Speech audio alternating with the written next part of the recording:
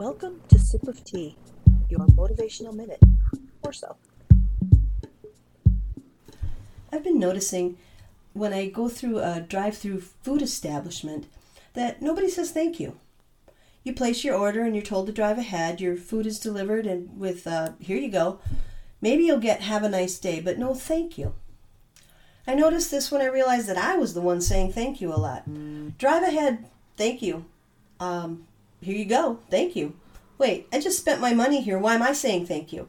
Because I was taught to be polite. Now, my point isn't to get down on the customer servants of the world, but to bring to light how often we forget to say thank you. Two little words that, when used in the proper context, can be so very powerful. Think about your own interactions today. If someone compliments you or helps you or just does something nice, say thank you. And while I'm on the subject, thank you, listeners. You have made my 2020 coping mechanism bigger than I could have ever imagined. Yes, it became real in 2021, but the idea was born in 2020. And thank you for listening each week.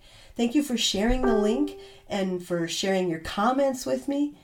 Thank you for letting me share my motivational thoughts with you, 1 minute at a time, or so.